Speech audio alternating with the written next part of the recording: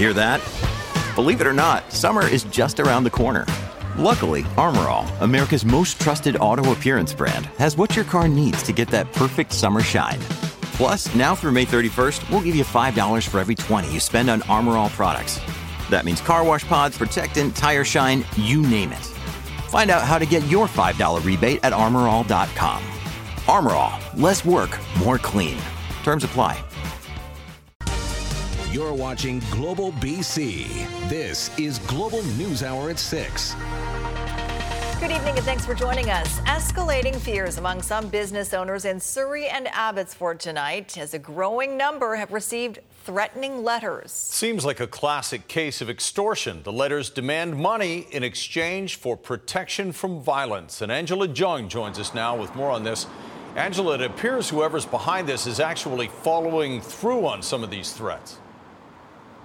Chris, Sophie, we spoke to a Fraser Valley business owner who tells us that they fear for their lives and for their families' lives. First, they received threats, and when they didn't pay, their home was shot at, and they have no idea why they're being targeted. We have received a copy of a letter, and in it, it says, if you want to do business in Abbotsford, there is no other way.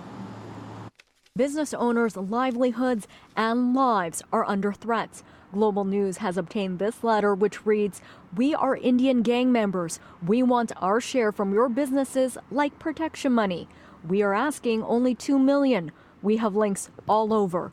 Do not ignore us. It will affect you really bad." These extortions have been taking place in the ethnic communities for decades now, especially in the South Asian community. The former BC Solicitor General says the issue was prolific when he was a police chief in the 2000s, when people actually complied. It was paid back then, certainly not to the extent of millions and millions of dollars, but this is the level that we seem to be going to now, where people are making these outrageous demands and threats. The letter points to a business that did not comply and their house was shot at. But Abbotsford police say no connection between the extortion and the gunfire has been confirmed. Surrey RCMP are also investigating similar threats. MP Randeep Sarai says he's heard from concerned constituents. So there has been several calls made, apparently, and threats made by some gang or some nefarious individuals who are demanding funds in exchange for not having any retribution. He urges people not to give in and instead report the threats to police. If they want to be discreet about it, they're able to discreetly contact the RCMP or their local law enforcement agency, but they need to make sure that they speak to them so they get the most information and the most current and accurate information. The proliferation of these letters in the South Asian community is leading to a lot of fear and rumors, but police are refusing to comment.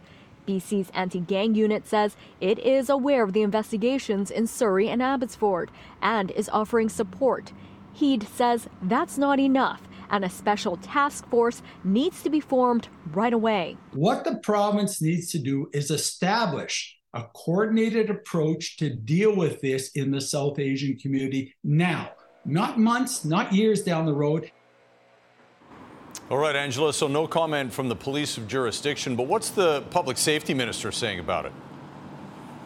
Well, Minister Mike Farnworth would not make himself available for an interview, but in a statement he says intimidation and violence are not accepted and have no place in BC. He also echoes what police are saying, which is anyone who believes they're being threatened or extorted should contact police right away. Chris? All right, Angela Jung in Abbotsford. Thanks, Angela. Vancouver's mayor is confirming what we first reported last night. Council has started the process to eliminate the city's park board. Ken Sim says the move will eliminate redundancy and inefficiency and could be complete in as little as 6 months. But as Alyssa Thibault reports, the plan is not without its critics. With his ABC councillors in tow, the Vancouver mayor confirms he's working on a plan to eliminate the requirement for an elected park board.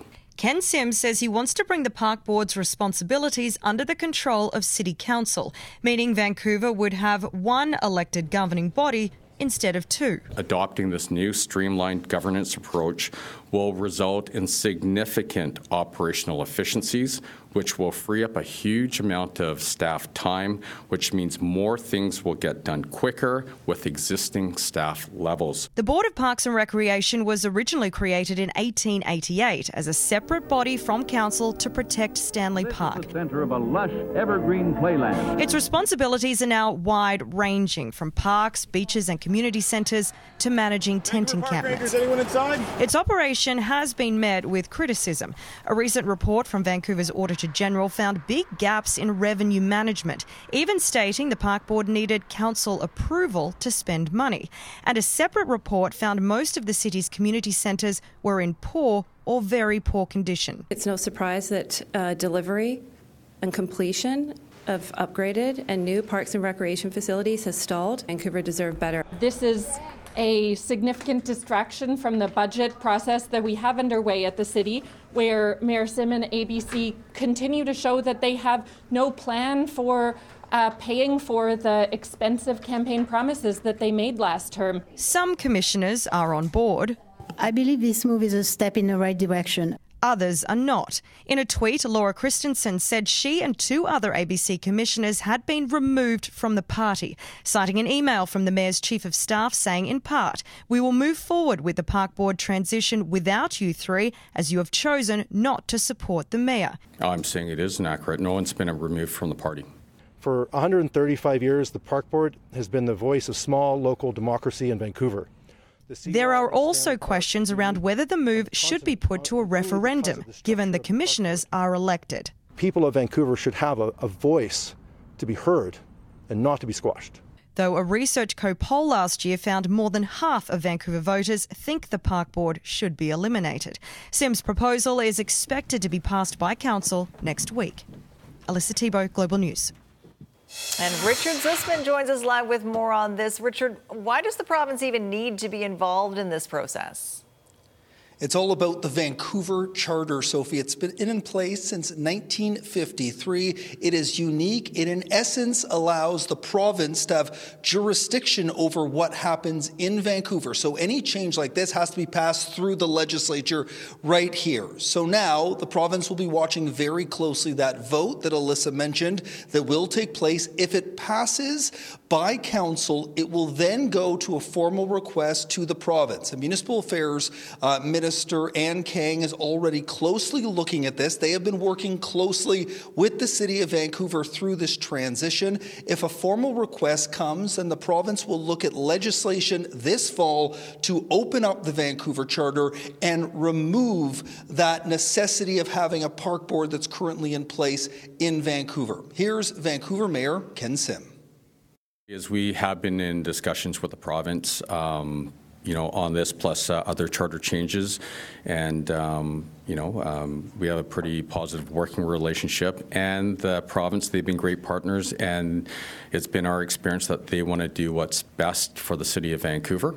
And so, as soon as we file the motion, if it gets approved in council, then that starts the clock ticking. At which time they can work on it, and whatever they decide, they decide. But our estimate is approximately 6 months to get through the legislature and work on a transition.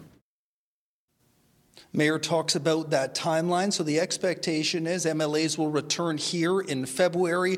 The province is already looking at changes to the Vancouver Charter because of the housing changes that are coming. So they're already going to make some changes. That legislation could be tabled at some point in March or April, then will be debated here in the legislature. And once it does pass, as expected, it will mean that those commissioners now in place in Vancouver will be out of that job. All right, we'll see what happens. Thanks for that, Richard. And despite a popular misconception, Vancouver is not the only BC community with a park board. Cultus Lake has one too. Theirs is made up of a mix of elected and appointed board members. Its mandate is much more limited than Vancouver's, though, focused just on Cultus Lake's municipal parks with no responsibility for recreation and community centers.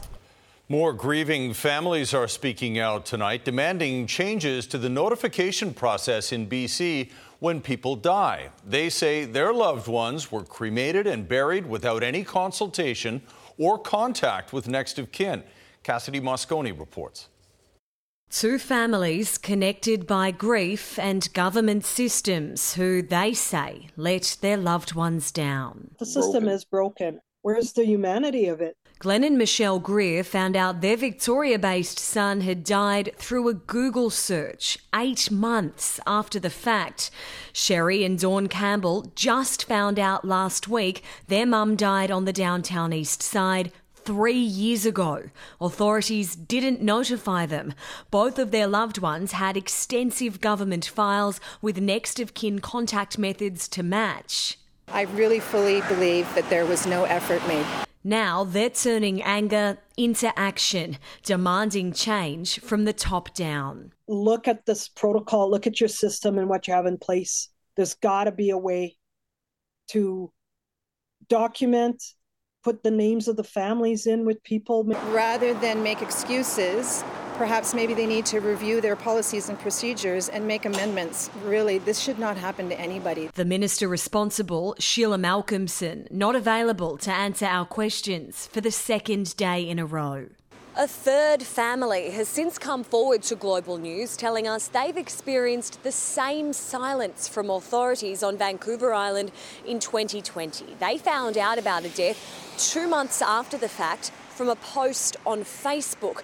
They say no family was notified because a man identified himself as next of kin. He wasn't. If you have chosen family, make sure you put into writing your wishes or your directions for after you die, because that person in writing that you've signed off on, that will be the person who gets to look after your body, and that can make a huge difference for their grief. After we first aired Lorraine's story Tuesday night, Sherry says she was contacted by social services. They offered to move very, very quickly on releasing my mother's remains to me. Some closure 3 years on. Cassidy Mosconi, Global News. After 13 years on the job, BC's chief coroner is retiring. Lisa Lapointe says her time as the head of the BC Coroner Service will wrap up once her third term finishes in February of 2024. In recent years, Lapointe has become one of BC's most prominent voices in the ongoing toxic drug crisis and a vocal advocate for a safer, regulated drug supply. In a statement, Lapointe says she is deeply saddened the agency hasn't been able to influence the changes needed to reduce the impacts of toxic drugs. Families searching for a childcare spot in this province will soon get a bit of a reprieve. The provincial government wants to abolish waitlist fees. It's an attempt to make childcare more affordable. But as Aaron MacArthur reports, operators say the fees are not just a cash grab. For every child in daycare in BC, some estimates suggest there could be as many as 3 on the waiting list for those spaces. Parents forced to sign up for multiple options, trying to luck out with a spot. Sometimes those waiting list spots can be pricey. Earlier in 2023, Victoria parent Brittany McLaughlin found out the hard way getting on a wait list wasn't free. Smaller centers are charging what they would call admin fees, as anywhere from $20, $25 to $50. And then the larger centers, you're seeing $100, $200, and sometimes upwards of $500. Wednesday, the provincial government announcing it will be eliminating any waitlist charge. Any daycare that receives provincial childcare operating funding can no longer charge parents just for signing up. According to the government, one more way to help make childcare more affordable. But across the board, we're going to keep going to build spaces, support educators with better wages, and make sure that families can access that care and that it's affordable. Childcare advocates say this is long overdue in BC. Other jurisdictions have moved on this file years earlier. We need to make sure that as public funding increases, that it replaces the need to gouge families. Private facilities that don't take any money from the province can still charge for their waitlists. There are some balls. Some in the childcare community worry daycares might find other items to charge for instead. The extra fees have become necessary to stay in business. If they're not going to work with us in order to sort out how much revenue we have coming in, we're going to have to find places for it. The province informing daycares as of Wednesday, the changes to the waitlist fees won't kick in until April 2024. Aaron MacArthur, Global News. It's one of the first hybrid vehicles from the big three automakers, but time has not always been kind to the Chevy Volt. The plug-in hybrid was an early success for General Motors, but there is now an investigation into some model years that could suffer from a sudden loss of power. That's next on the NewsHour. I'm free-minded. I can just do what I think's best. The one-man cleanup crew tackling the tough job city contractors can't. Later on the NewsHour. Plus, not everyone in my family knows that I do burlesque. Queens of Camp, proud to flaunt their love of this art form. Coming up later on the NewsHour as well. Right now, though, owners of Chevy Volt plug-in hybrids are being warned about an investigation underway in the U.S. over reports of the vehicles abruptly losing power. Now, Transport Canada has announced it's also looking into the issue, and with details, we'll bring in Consumer Matters reporter Ann Drewa. Ann. Thanks, Chris. The U.S. National Highway Traffic Safety Administration, which is similar to Transport Canada, is opening a preliminary investigation into 73,000 Chevrolet Volt plug-in hybrids over alleged loss of power, but also failures to restart and other issues. The investigation impacts models from 2016 through to 2019. Now, the U.S. regulator says it has received 61 complaints so far related to the battery energy control module. Some owners have reported there was little to no warning before the loss of operating power. Here at home, Transport Canada has said it has recorded 9 complaints involving the Chevy Volt that may relate to engine performance or what it's calling an alleged loss of vehicle mobility for various issues. So far, it says 5 of the alleged complaints appear to relate to a similar issue to the one being investigated by the National Highway Traffic Safety Administration. Right now, an in-depth review is ongoing, and Transport Canada says it is in contact with the U.S. regulator. Well, these types of situations are very common in the industry when there's a pattern of a problem with a particular vehicle, and NHTSA starts to get reports about these problems from vehicle owners. They launch an investigation, and if their investigation if the result is that there is a significant safety concern, then they'll issue a recall. And usually Canada follows suit, but it is often led by NHTSA. So this is very common for all manufacturers. And if I were to guess, I would say there is going to be a recall in the near future for this particular issue. General Motors ended production of the Volt in early 2019, but thousands of these plug-in hybrid vehicles were sold in Canada. Transport Canada told Consumer Matters there have been no reported collisions or injuries related to this issue. However, it is still encouraging vehicle owners or anyone who believes they have experienced a safety-related condition with their vehicle to report it as quickly as possible to its defect complaint department. And here's the number, 1-800-333-0510. Or through its website, www.tc.gc.ca/recalls. And if you have a consumer issue for me, you can email me at consumermatters@globalnews.ca. All right, thank you, Ann.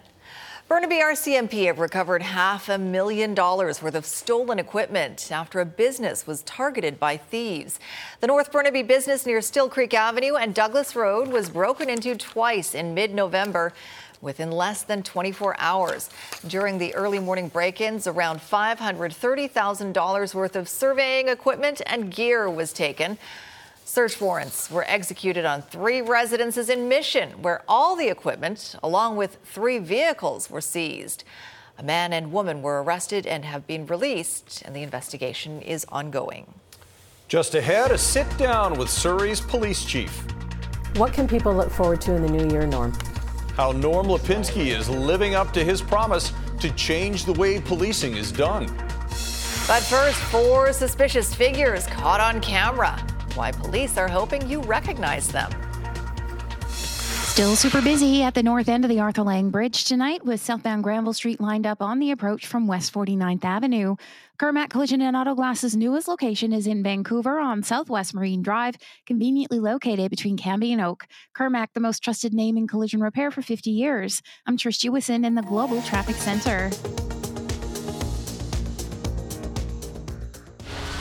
From breaking news to developing stories, We have teams in the field in some of the worst hit areas of this province. Global News is as local as it gets. No one connects you to your community better than BC's #1 news. Come home to the team you trust with the stories that matter most to British Columbians. Global News Hour at 6. We are BC's News.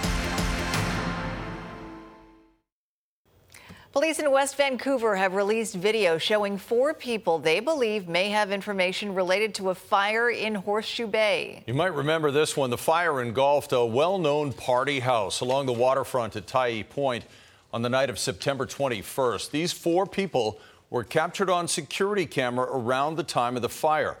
Police say in a 40-minute period between coming and going, a couple of them swapped items of clothing. If you recognize any of them, you're asked to call West Vancouver Police. Well, we are getting a clearer picture now as to how long it might take for a civic police force to take over in Surrey after a sit-down interview with Chief Norm Lipinski. That topic and how Lipinski is following through on a promise to make the SPS different from the RCMP in this report from Janet Brown. The Surrey Police Service says they are doing things differently. Ragnar, where's your ball? Starting with Ragnar, an occupational stress injury dog. He's kind of changed the face of how we care for our police officers on their bad days so that they can go out and care for everybody in our community the best they can. And Sergeant Dale Quiring heads up the Community First Unit. The mission of the unit is to really focus on more marginalized folks and people that don't trust the police. With the provincial government's decision to continue with the policing transition, the Surrey Police Service says they are looking forward to ramping up. What can people look forward to in the new year, Norm? An accelerated Surrey transition. That's what I'm looking forward to. But despite that, Surrey Police Service Chief Norm Lipinski says it could take about 2 years before the transition is complete. You have to look at assets. Who owns the assets? How do we transfer the cars? How do we transfer the equipment? There's a lot of logistics that go into that. A big change he would like to make, dividing up the city into 4 separate areas and having different models of policing for each. Newton is different than South Surrey. And so what do the both communities need? And Lipinski says he is looking at several initiatives, including a new gang prevention model with input from the community, school, and city representatives. We have to think ahead of how we're going to prevent some of these people getting involved in this lifestyle that has bad outcomes. And body-worn cameras for officers are also on his agenda. I believe that is the way of the future in the sense of transparency, collecting evidence, officer safety. SPS officers are expected to make up over 50% of the blended police service in Surrey by the end of 2024. Janet Brown, Global News. And coming up, better policing for the neurodiverse. They could be nonverbal, they could not understand the question, for example, and they're deemed as being defiant. A new tool to give officers a better understanding when responding to calls. And when the going gets tough, the tough get going. How this man is working hard to spread joy and overcome homelessness. Want to help us spread some holiday cheer? Jason, me, and the entire Global News morning team will be live at the Pan Pacific Christmas Wish Breakfast on December 13th. Come donate a new unwrapped toy and help brighten the holidays for a family in need. Police and firefighters will be on hand to add your gift to a mountain of toys. And you'll get to enjoy a free breakfast. For more details, you can go to globalnews.ca/BC. This broadcast is presented by Fortis BC, energy for a better BC. Extra busy for southbound traffic approaching the Patello Bridge right now as crews are on scene to a crash on McBride at Memorial Drive in the right lane. Through Kermac Cares for Kids, expert care for your vehicle helps provide expert care for kids. Kermac is celebrating 50 years of collision and auto glass services. Choose the best. I'm Trish Jewison in the Global Traffic Center. The Canadian Coast Guard says a sheen in False Creek that has the strong smell of diesel fuel is being cleaned up, but they still don't know where it's coming from. The Coast Guard received the first reports of the possible spill on Monday night. But because of the bad weather, they couldn't get out to it until Tuesday morning. They sent up a drone to assess the situation, but couldn't determine the source. And they say while they still don't know where that sheen originated, they are continuing to investigate. The Marine Environmental Hazard Response Team is working to recover as much of it as possible. They don't believe the pollution is a safety concern for boaters or people living in the area, but they are asking boaters to avoid any patches of the slick. The BC Association of Chiefs of Police is launching a voluntary new tool for BC families that notifies first responders when they're dealing with autistic or otherwise neurodivergent people. As Catherine Urquhart tells us, it's meant to help first responders tap into their training and respond more effectively. He works hard. 26-year-old Jake Webster likes to help out at home, especially in the garden. I'm ready to go to work out in the rain. His mother says he's an outstanding young man, but she worries as Jake is neurodivergent, especially concerning if he encounters first responders who may misunderstand his behaviors. Parents know there's a very deep concern that things can go sideways very quickly. Neurodiverse individuals, including those with autism, are known to have more interactions with police. So they could be nonverbal, they could not understand the question, for example, and they're deemed as being defiant. Now, the BC Association of Chiefs of Police is addressing the issue with a new initiative. These are in draft form, so they're not finalized. Decals are being designed, which indicate the presence of someone who is neurodiverse and can be placed on homes or vehicles. That would just let the officer know that they should rely on their training and make sure that they're communicating in a way that resonates with an individual who is autistic or neurodiverse. The program is voluntary. It's a win-win situation. It's a win for the neurodiverse population, and it's a win also for the police. If they come to my house and I've got the sticker on my window, on my front door, they know. And they can react more effectively with Jake. The decals are expected to be available at police departments across the province in January. This is just another tool to assist with that, to alert our members and give them just a bit of a heads up. Catherine Urquhart, Global News. Still ahead, dance with a difference. It's campy, it's weird, it's kind of anything that you want it to be. The growing popularity of burlesque and how participants are pushing it into the mainstream. Plus, The roadside refuse collector, a one-man crew keeping island highways clean.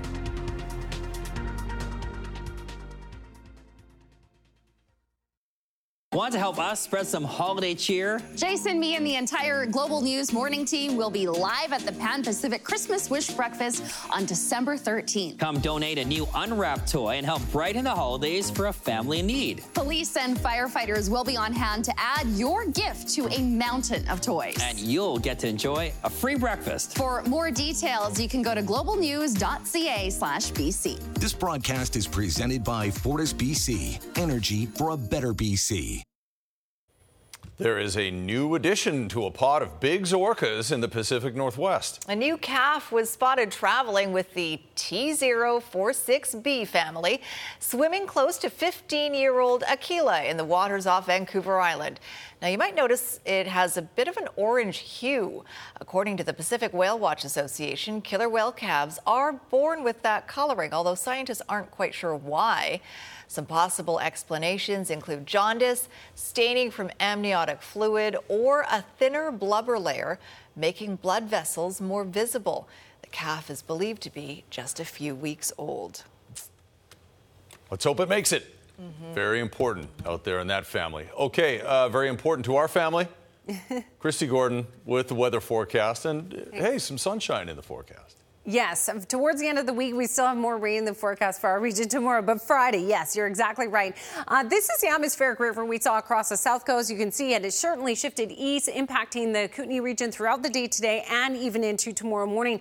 Draw this line further south. Those of you in, or if you know anyone in Portland, it's been 2 days of heavy rain there. So we're very lucky that it shifted out of our region. So all of the flood watches and warnings have ended for the south coast, but we still have high stream flow advisories for the southeastern corner. So that's the Kootenay region, and there's still one rainfall warning. The freezing level, though, is going to drop tomorrow. So Kootenay Pass expecting a significant amount of snow on that. You can see the snowfall in Alberta. And then we have a couple of dense fog advisories. So that's for the Similkameen, and that includes the Highway 3 area heading towards Princeton. Reduced visibility to near zero, so slow down on the highways. This is shifting into 9 a.m. tomorrow morning. We've got a little low pressure center that will bring rainfall to our region. So rainfall on and off throughout the day for our Thursday. We are going to see rainfall in the southeastern corner, but again, a transition to cooler weather. So areas like Cranbrook will see wet snow later in the day, and for our region, we'll start to see a clearing on Friday. Strong northwest flow, though, breezy by the water tomorrow. So if you're headed down there,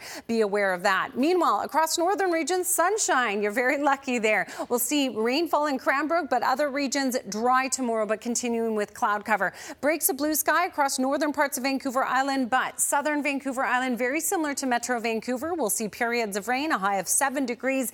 This is what Chris was referring to. Friday looking really nice, nice end to the work week, but we are right back into it. It looks like by late morning hours on Saturday with periods of rain. All right, tonight's Center Windows weather window coming to you from Powell River. Beautiful shot. Thank you to Maria for that. A nice little sliver of light shining on the trees off in the distance.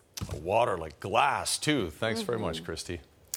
Well, a Vancouver Island man who got sick of seeing the trash littered along his local highways is now taking it upon himself to pick it all up, and he's turned it into a bit of a mission. After losing his job and his home during the pandemic, he's now focused on cleaning up his community and ending the stigma of homelessness. Kylie Stanton reports. Walk the trench. Getting the garbage out means putting the work in. I treat it like a military operation. And the schedule is just as rigid. The last 4 months I've been doing it consistently for every day, 8 hours a day. There it is. It's the full-time job Jason Perry created for himself after the COVID-19 pandemic shuttered his business. Yeah, I was a woodworker, like a cabinet builder. The company was the first to go. His home followed. Ugh. But Perry saw the misfortune as an opportunity to give back. Ooh. It's creating positive energy when I'm doing it. That's kind of one of the missions. And what goes around, one time I found like $25. Comes around. People will stop and give me $10, $20. I appreciate that hugely. Every honk, validation. I get rate motivated and I'll play the air guitar for them, everything. Perry plans on taking his mission on the road this spring, making it from one end of Vancouver Island to the other, in hopes of raising awareness for the homeless while putting an end to the stigma. I kind of want to create an organization doing it, and if I can do that, then I'll do the country the year after. Getting her.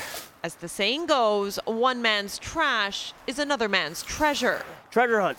And it seems in all of this, Perry has found his purpose. I believe the less garbage people see on their travels, the happier they'll be when they get to their destination. I love it. Kylie Stanton, Global News. He's a hero. Yes, good for him. Also, stop littering. Exactly. Stop littering, people. He said he's even found tools on the side of the road. Amazing what people can toss out. All right, Squire is here now. What have you got coming up, Squire? Well, Vernon Secondary's Mark Johnson is a big, talented offensive lineman with a very big goal. The goal for me is to play professional one day. That's kind of what I've always wanted to do as a kid. He was an MVP this year who played both offensive and defensive line, and he's getting noticed by American colleges.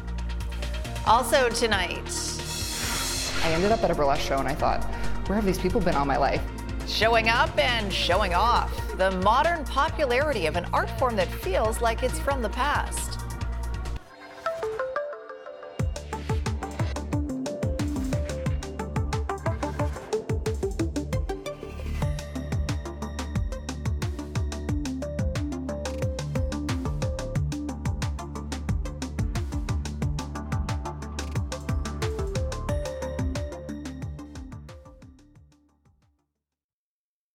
From breaking news to developing stories, no one connects you to your community better than BC's #1 news.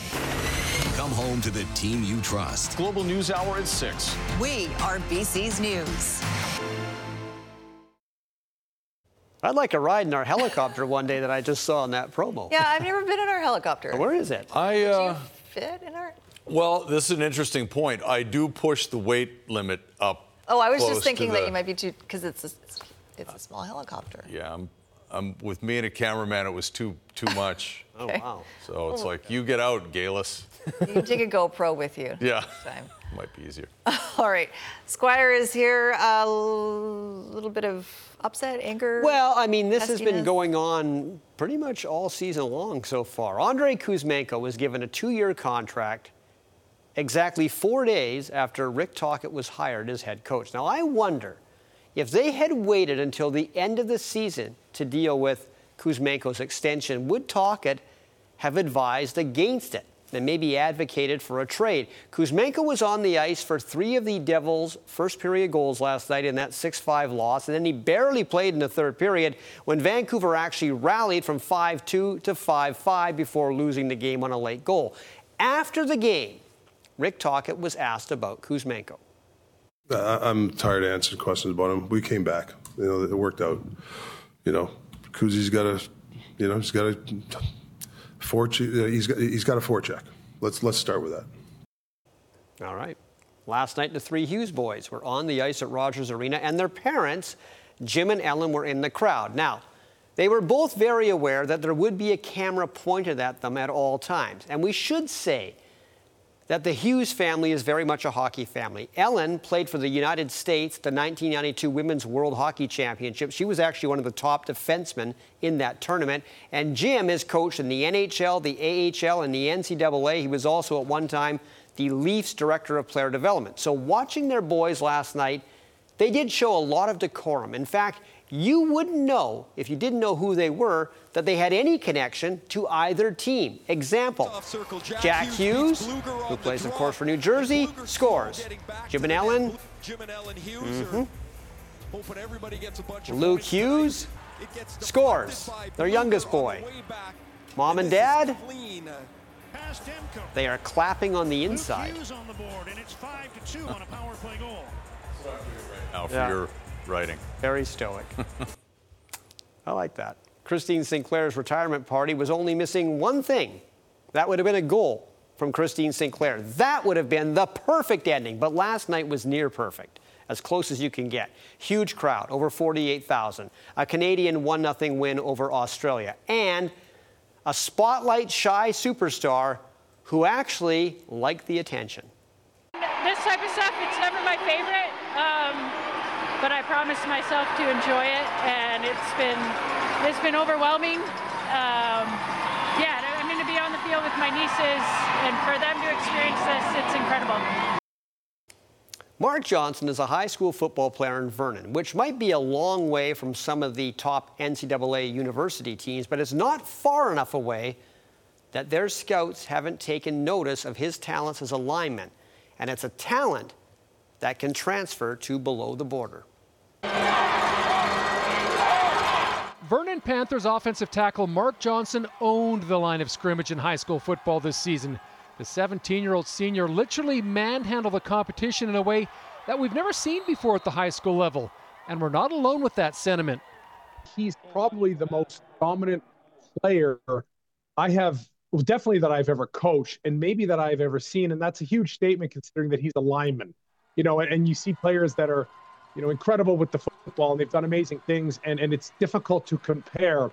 But the sheer fact that he was named provincial MVP as an offensive tackle, and he played defense, don't kid yourself, but the way he played football this year at a position that is hard to showcase, he made it very easy to see that he was best player on the field. Let me put it that way. You're watching an offensive line play the game because you're seeing stuff that you just don't normally see in the sport.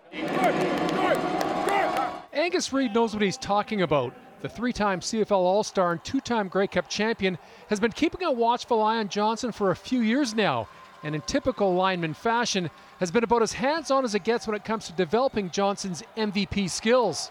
Where has he benefited you the most? Probably just on the discipline side. Like, he's always talked about like just work your best and great things will happen for you. And if you stop showing up, you'll stop seeing results. So it's just constantly seeing yourself improve by showing up and pushing yourself to get better every day. You're good. We moved him up in the 10th grade to start at senior, and he was a skinny kid at that point, and it was kind of, you could see the athleticism, but he was getting pushed around. He wasn't big enough. And I remember, though, you'd see glimpses of him athletically being able to do things and going, okay, he's just going to get bigger and stronger. As you can see, Mark's a big boy who's only going to get bigger and stronger. He's currently 6'5" and 260 pounds and will likely play collegiately at close to 300 bills. But this is a young man who also possesses speed and skill. He played a large part in Vernon's AA championship season, so it's no surprise he's currently pondering numerous football scholarship offers from both sides of the border. I'm most proud of just the fact that we ended on the championship. That's all I've really wanted throughout my high school career. Wherever the road takes him, we'll look back, and whatever success he has, it'll be going, yeah, we knew that. He's got that. He was that guy. There you go. All right, thanks, Squire. The boom in burlesque dancing coming up next.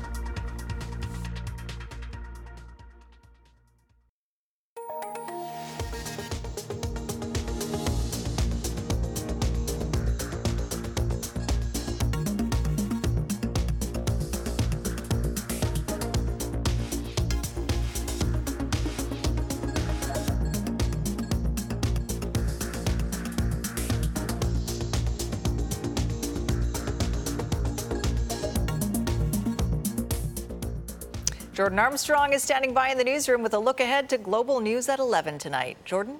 Sophie, tonight, who would put 4 kittens into a garbage bag, tie it up, and leave it out for disposal? That's what an animal rescue organization on Vancouver Island wants to know after these 4 kittens were found by sanitation workers at a transfer station in Duncan. Coming up at 11, how the kittens are doing now and when they might be available for adoption. That story and a stunning holiday light display in Port Coquitlam later tonight. Sophie? Can't wait to see it. Thanks, Jordan. All right, a holiday show at Vancouver's Rio Theatre this Saturday will certainly turn some heads. Burlesque is a risque form of dance and storytelling that's becoming a lot more mainstream. It's been around since the 1920s, and even today, performers are still breaking down barriers, describing it as an empowering force. Jason Pires shows us more. What's the attraction? What draws you to this particular form of dance? You know, it's campy, it's weird, it's kind of anything that you want it to be. She's the co-director of the Vancouver Burlesque Company, and Ariel Helvetica's message, burlesque is for everyone. For her, the glamour, the glitz, the contagious energy, it's all empowering. There's really a space for everybody to be on stage. I am an interior designer and a project coordinator. I work in book publishing and arts marketing. I run a nonprofit. They are part of the Folly Dancers, self-described as the Radio City Rockettes of Vancouver. All ages, all body types, and they are all in, despite how others may perceive their polarizing passion. It's not something that my family likes. My in-laws love it. Not everyone in my family knows that I do burlesque, although after this segment maybe it'll be different. Just because there's skin showing, that doesn't mean it's inherently sexual. So I think that's a really important piece of the story. For these performers, it's the art of storytelling through movement. We get to tell a story on stage using our bodies and our music and our costumes, and that story could be about anything. I was one of those people who found burlesque during the pandemic, and being able to access classes without being worried about embarrassing myself in a dance class made it feel so much more welcoming. It's not New York, LA, or Montreal, but their dream is for a permanent burlesque venue club in Vancouver. Saturday night's holiday show at the Rio Theatre promises to be high-octane fun. It will be the culmination of months of rehearsals. Just let them be whisked away to this magical land that, you know, might be something new or different for them. I mean, that's what I love about burlesque. When the audience sees the Follies on stage, they're going to be like, how can I be one of them? What would you say to those viewers that just like, I don't want to see this? Well, I mean, they don't have to, but I think that they should consider buying tickets to our show and make up their mind in person, and that if they don't like it, then they don't have to come next year, but maybe they should buy more tickets and make up their mind again. Jason Pires, Global News. Just keep going again and again until you really make up your mind. Exactly. Yeah, they want a full house. Looks fun. Okay, last word on weather before we go, Christy? Sure. So rain jackets needed tomorrow. Periods of rain, windy down near the water as well. But a nice day on Friday. A little gap in there before the rain moves back in over the weekend. Temperatures are going to come down towards the end of the week. It has been very mild, so that's something to keep in mind. We are expecting some snow on the local mountains. Yoo-hoo! All right, you get your boys up there sooner than you can imagine. All right, thanks very much, Christy, and thanks for watching, everyone. Good night, all.